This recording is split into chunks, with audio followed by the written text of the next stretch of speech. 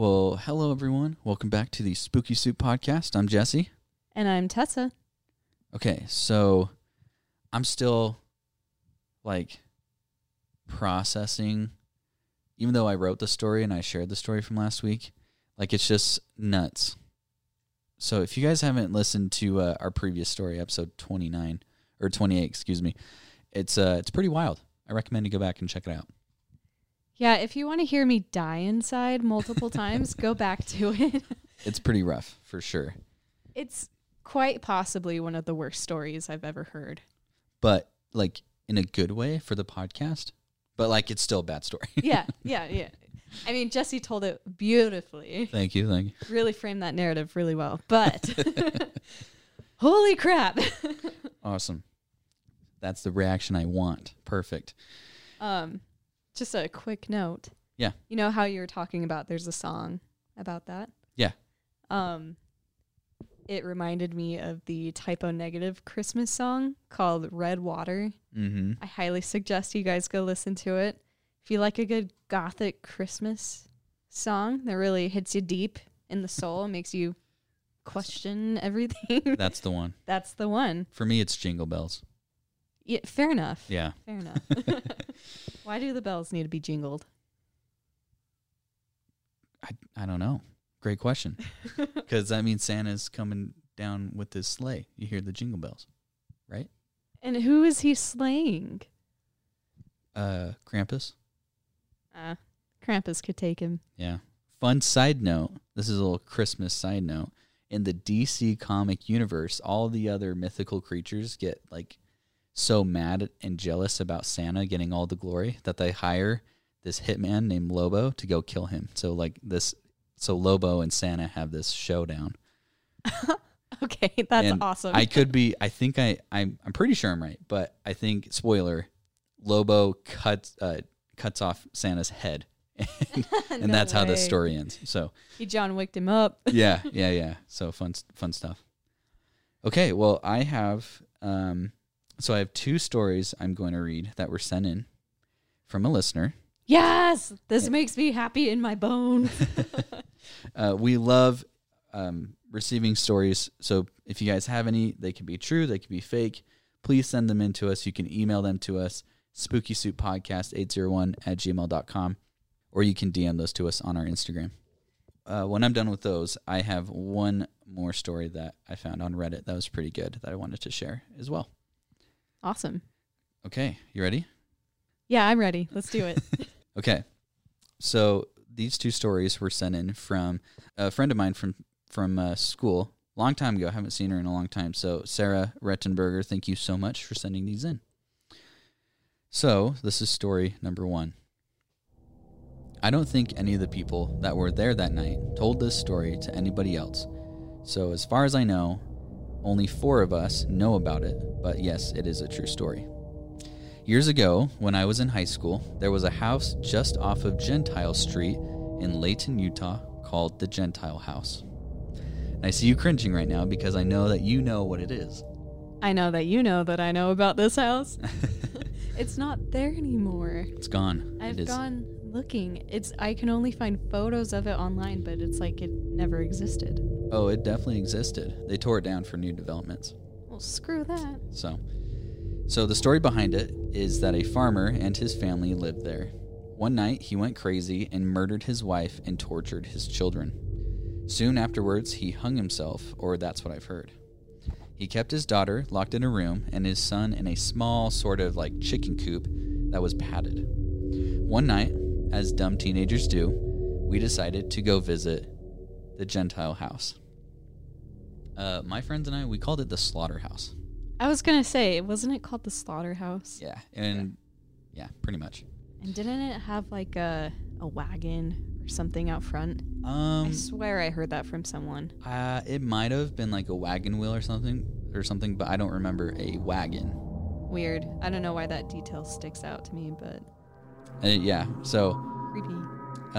So the story continues and it says, the 4 of us walked onto the property and each of us voiced a feeling of being watched. Not quite uncomfortable, but there were definitely eyes on us. The house itself felt eerie, but it was just your typical rundown house with lots of holes in the floor, broken boards, smashed out windows, graffiti, etc. We explored the inside of the house first, nothing more than what you'd expect. Then we walked back outside, and there was the shack that the boys supposedly had been kept in, and inside were mattresses, 3 of them to be exact. They leaned up against the walls and on the floor. They had been torn apart with the springs exposed, but that's where it felt the most creepy. Standing next to the shed laid old farming equipment, but that's not what drew our eyes over in that direction. Next to the shed, plain as day, we all saw the same thing. A man, and he was holding a pitchfork. He had on dark blue jeans that were torn and a plaid yellow shirt. He just stood there, watching us, and we all froze. We slowly started to back away to head back to the car, and he started walking towards us. When I tell you I had never run faster in my life, I mean it. Running to the car, we got probably the distance of a block from the house and heard the most blood-curdling scream of a woman that I had ever heard in my life. I have never heard that scream in a horror film or in a haunted house. Nowhere, and nothing compares to it. As we were running away, one of my friends started to have a hard time breathing. He said that it felt like something was grabbing him, but we wouldn't let him stop. We got to the car, we all piled in. It was a 2-door car with the pull-forward seats, so getting in was kind of a pain, but we did it and we were desperate to get away. We drove. I don't remember the drive, but we ended up at a gas station with a McDonald's inside. We went in, and my friend, who had a hard time breathing, still felt like he couldn't catch his breath. It took a while to calm things down, and we just sat in a booth. No one was talking or saying anything, but my friend said it felt like his chest was on fire, like something had grabbed him or was holding on to him still. When we went back to the car, we were standing outside and noticed on the trunk that there were scratch marks like something had clawed at the trunk as we were driving away. They were enough to actually scrape some of the paint off of the trunk, but there were only 4 marks. I don't know if it was a hand or maybe a farmer's pitchfork, but later that night, my friend sent me a picture of his chest, and he had 4 marks on his chest that were similar to the ones on the trunk. We never talked about this again. That's terrifying. I went to that place twice. Once I was forced to go. I remember we were hanging out with friends. It was my birthday, and I didn't want to go, but this kid, Tyler, that was with us, was trying to impress the girls that we were with. So he was like, we're going to the slaughterhouse, going to the slaughterhouse. And I was like, dude, it's my birthday. I don't want to go. Like, I'm freaked out. I don't want to go. I was a wimp back then, but I wouldn't want to go either. So fair enough. Not a wimp. I'm still mad at him about that. He never apologized. And Tyler would be like that. And let's just say that. He's kind of dumb like that. No, I'm just kidding. Sorry, Tyler, if you hear this. He's not sorry. And then the second time was much later. It was in high school, so probably much later. It's probably like a year later. My old friend Chris and I went there to film a music video for our media class. So that was wild. No way. Yeah. All right. Do you guys still have that? No. Oh. No. That was lost a long time ago. Dang. I'd love to see it. No, it's okay. No one needs to see that. Wasn't that the same house you went to scare our sister? No, that was our other sister. Oh, okay. Okay. You ready for story number 2? Sure am. Okay, so once again, this is also from Sarah. Sarah, you're awesome. Thank Heck you yeah. so much. Heck yeah. Okay, so this one is true as well. When I was 21, I bought my first place, a small little condo in South Ogden, Utah. After I purchased the condo, I found out that the community it was in used to be an army base and a POW camp back in World War II. I know that sounds funny because it's Utah, but there were a lot of camps like that for World War II, World War I, and the Civil War. Yeah. In Utah. It was just like a nice place to bring soldiers to, like, far away from the wars to like have them recoup. Yeah. So just fun fact for the listeners. Plus we have all the forts. We have Hill. We have so many military-centric places here. Right. So it made sense because all the buildings look alike. They are white, some tall and 2 stories, and some small single levels, but they have since been made into condos after the war. I used to work graveyards, and oftentimes when I would come home in the morning, my front porch light would be on, or my living room light. I specifically remember checking and making sure I turned off all the lights before leaving. Sometimes when I would sit in my room, I could see shadows of people moving in the room next to me. It was a small little 2-bedroom place, and I lived alone. I always saw 3 shadows, 3 different ones to be exact. Different heights, different builds, and they were all men for sure. When my now ex-husband moved in, I was still working the same graveyards, and he would tell me about the TV turning off and on its own. The lights turning off and on, and different things that I assumed these guys were doing to mess with him.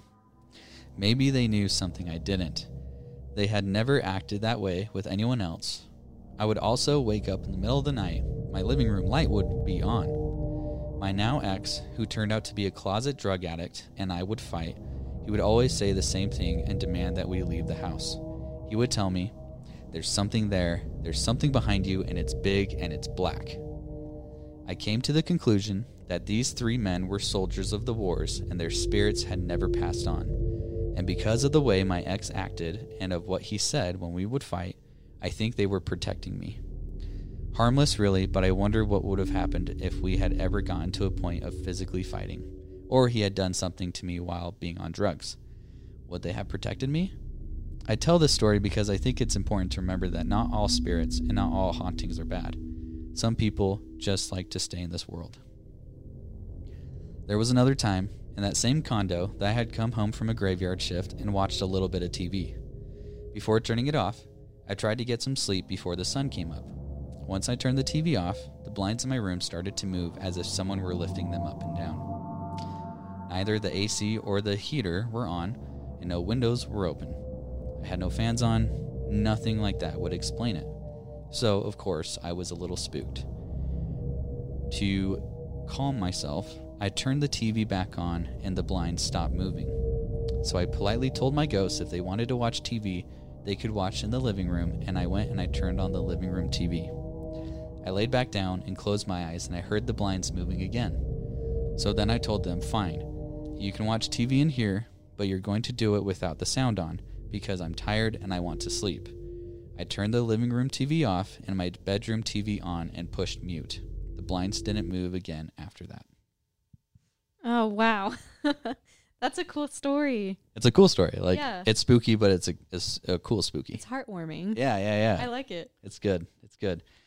Sarah, thank you so much, and I hope you enjoyed us reading your stories. Yeah, thank you for sending them in. What a joy to read them. I really loved that. It was awesome. Okay, so I have one more one more story, and this one's from Reddit. This was posted by u/originalmix9094, and it's titled, "You Have Listened." "Leave now!" I heard a voice scream. My upper body shot up in bed, and I tried to adjust my eyes to the darkness. The moon did not manage to shine its lights through the thick curtains in my bedroom. Despite the late hour and my otherwise deep sleep, I was wide awake and groped for my mobile phone on my bedside table. My heart began to race when I saw the multitude of notifications from my surveillance camera. Someone was trying to break into my house.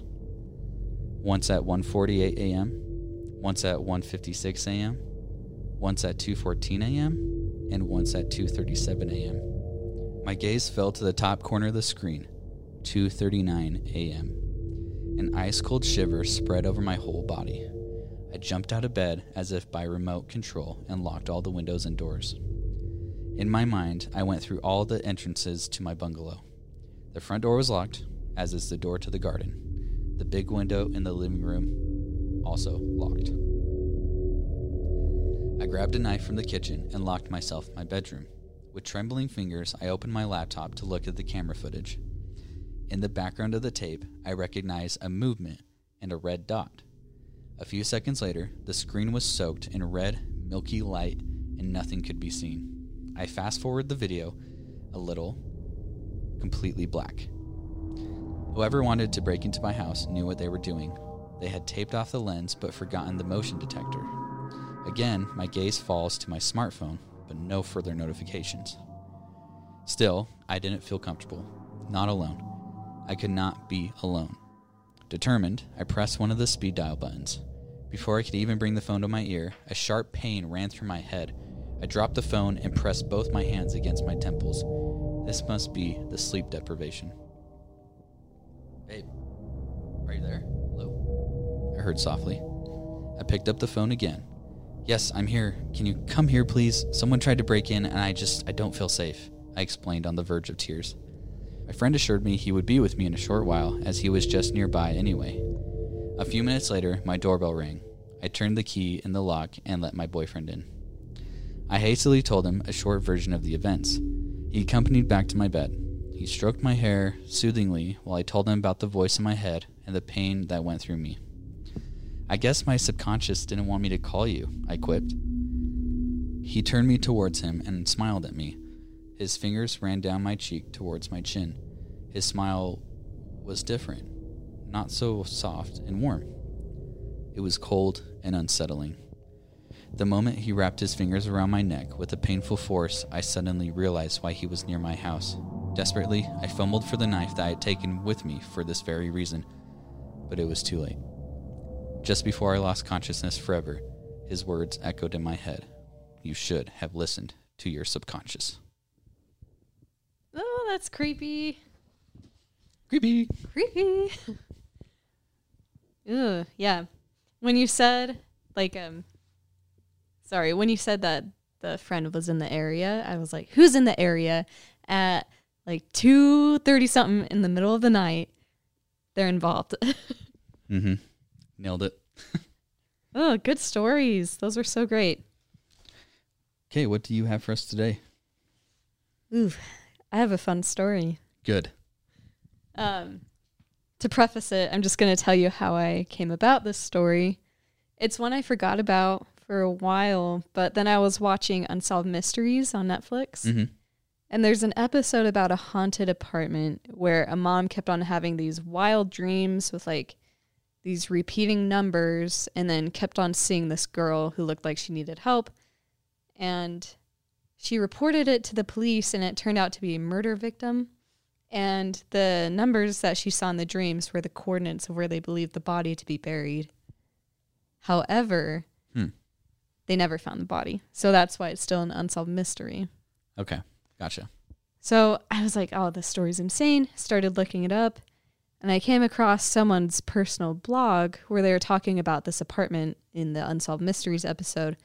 And they briefly mentioned how they went ghost hunting at the Shiloh Inn in Salt Lake City. Okay. And I was like, oh my gosh, I forgot about that. So here we are. My story today is called The Leaping Longos. And on today's episode of What Cult Did It This Time, we have the story of the infamous familicide at the Shiloh Inn of Salt Lake City, Utah.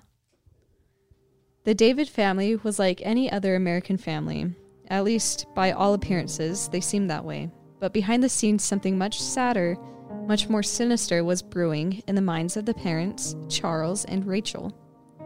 As many of my stories do, this one starts at the hands of a crazy religious cult, the ripples of which are still being felt to this day. It's evident that people close to the crime are in denial that the man they knew was a manipulative, twisted narcissist who would do anything to come off as having pure intentions.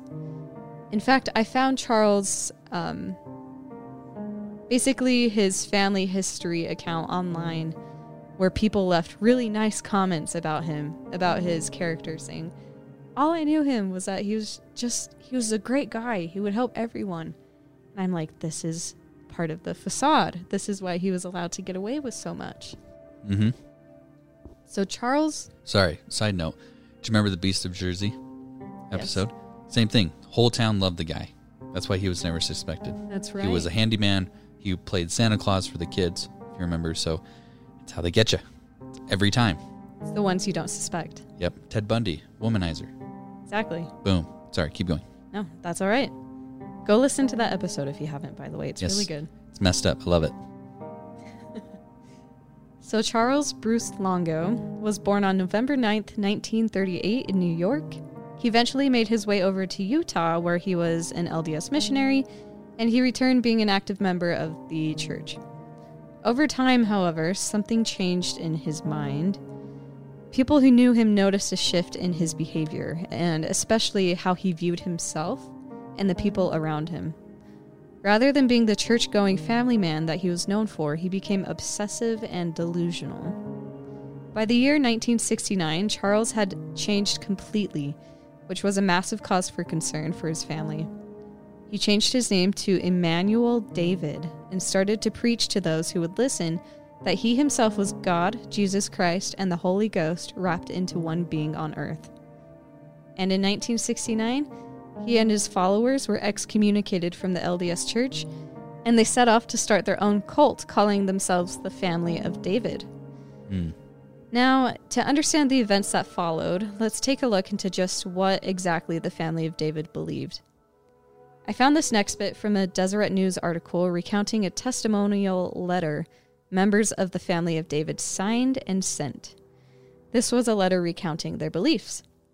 They believed that not only was Emmanuel, aka Charles, an all-encompassing God, but that they were each a figure from the Bible like Moses, Adam, Eve, Abraham, and were all reincarnated on the earth. They also believe, and I quote, "White people are the real Israelites and true children of God. The Star of David belongs to Emmanuel David and not to the Jews." So this is just messed up on so many levels. Clearly, these guys are delusional. Sounds like it. The remaining members of the Family of David also say they don't believe that Emmanuel nor his wife committed any crimes, and that any day now he will have his second coming and come back to the earth. So just keep these wild beliefs in the back of your mind throughout the rest of the story. Perhaps just to offer some insight is all, as to why this stuff could have happened in the first place. A neighbor of the Longos reported that Emmanuel was a crazy bearded man, and he would walk around carrying a 3.5-foot long sword, claiming the time would soon come that he would be able to use it and lop off thousands of heads. So what a unit move. Right. Yeah, needless to say, he definitely wasn't sane. Sure. So along with Emmanuel David's excommunication, also known as Charles, I'm just going to call him David from here on. Sure. But with his excommunication, he was committing some financial crimes in the background,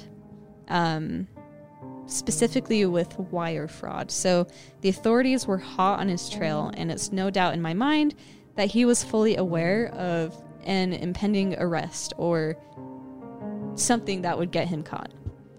On July 31st, 1978, David hopped in a borrowed white Ford pickup truck that he borrowed from his friend and went for a good old drive up the canyon.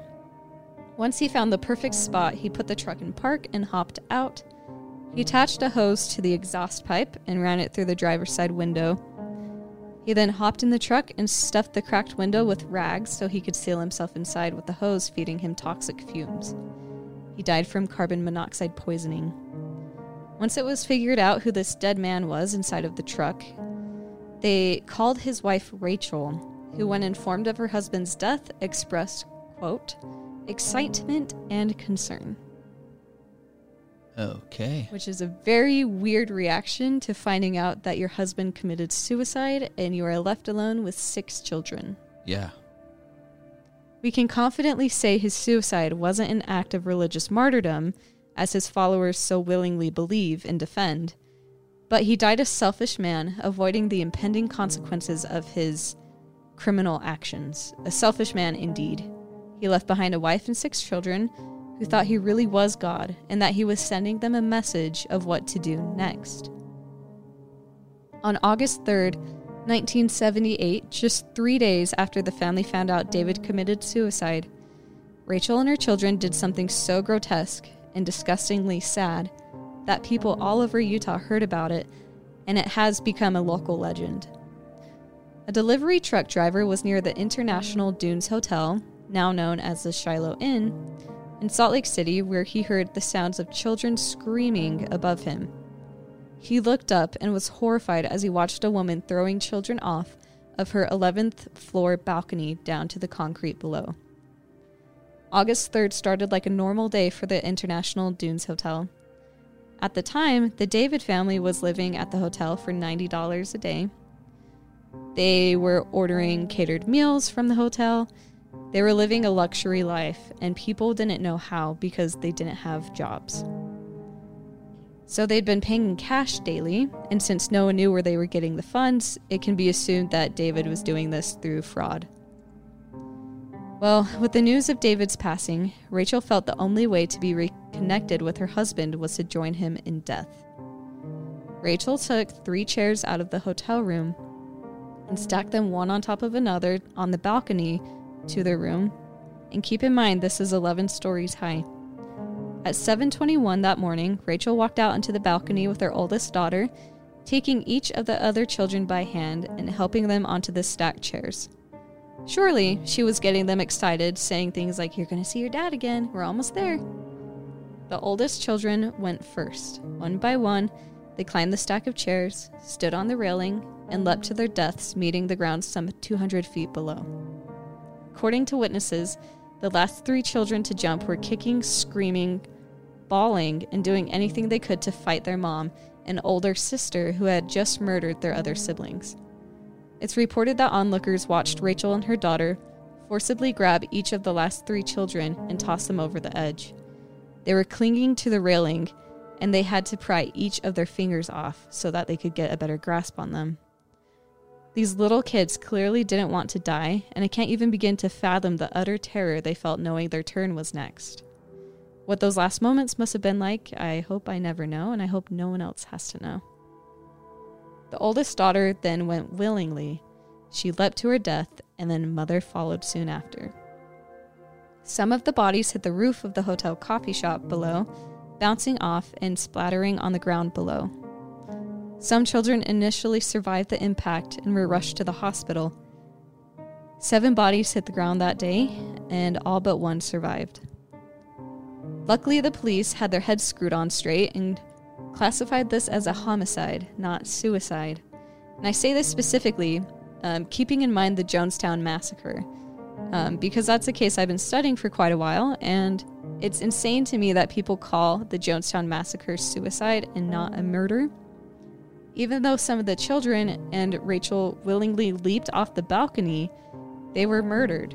David had them so brainwashed, and they became so devoted to him that they would do anything for him, even if that meant taking their own lives. And why did David die? Because he knew about his impending charges, and I'm sure of it. Not for some religious cause that he had his family believe. The daughter who survived was brought to the hospital with both of her legs broken and had multiple injuries to her pelvis, arms, jaw, teeth, tongue, shoulders, and spleen. She also suffered a traumatic brain injury and would have to use a wheelchair for the rest of her life. About a dozen members of the Family of David cult, including the one surviving daughter, live in Washington and Colorado. In an article written in the year 2000, and I'm saying the year because I'm not sure how many members are still alive, if any at all, the article states that the cult still believes David is God and that they're actively preparing for his second coming. And every year, they meet together in northern Idaho at a place called, I think it was called Priest Lake, to have a camp out. So, maybe don't go there when they're there. Wow. Gross. Soon after the familicide, guests at the hotel started experiencing unusual things. They claimed to hear the sounds of children screaming on the 11th floor, a woman weeping, and even claiming to see the apparitions of the children running around and going into the elevators. The pinball machines go off on their own. Echoing laughter is often heard in the empty pool area, and even the maintenance man says his tools are moved around when no one else is there, and he has seen light bulbs become unscrewed. The hotel has since undergone new construction. It's passed through the hands of various owners, but the lore remains the same. The story of a mother killing her children is what everyone knows, but less commonly known is how the mother got to her breaking point, all from the manipulation of a cult leader, which she called her husband. So, dear listeners, cults are everywhere. They're no thing of the past. This only happened in the 70s, and active members of this cult are still alive today, hoping for the return of their savior, David, aka normal guy Charles Bruce Longo from New York. Oh, that was... Okay, so I learned about this. I think you heard it as well from that ghost tour. Grim Ghost Tours. Have you been on that one? I did at Fear Factory, but I didn't do the Salt Lake one. Okay, so they cover this. They do a really good job. So they take you to the place, and they're giving you the whole story and everything, and you're standing there listening to the guide, and then they drop this bombshell on you, and they say, and exactly where you're standing is where the bodies landed. And so now that my wife and I, whenever we're downtown and we drive past it, we go, oh, dead bodies. We're right there. Yep. They went splat right there. Ugh. But that's such a sad, like so sad. Yeah. And like you said, that daughter that did survive, she, as far as I know, she's still alive. Yeah. I think when I read the article that came out in 2000, it mentioned she was 38 at that time. So she's easily still alive. Okay. If her injuries aren't, I mean, it's not clear how severe they were, but I imagine she's still alive because she was living with her uncle who joined the cult. So she had a chance to escape. I forgot to mention this. After the hospital and after she was recovering, she went to a foster home and then was moved in with her uncle, who was a cult member. So she had a chance to escape, and it was ripped from her. Well, I heard she still believes.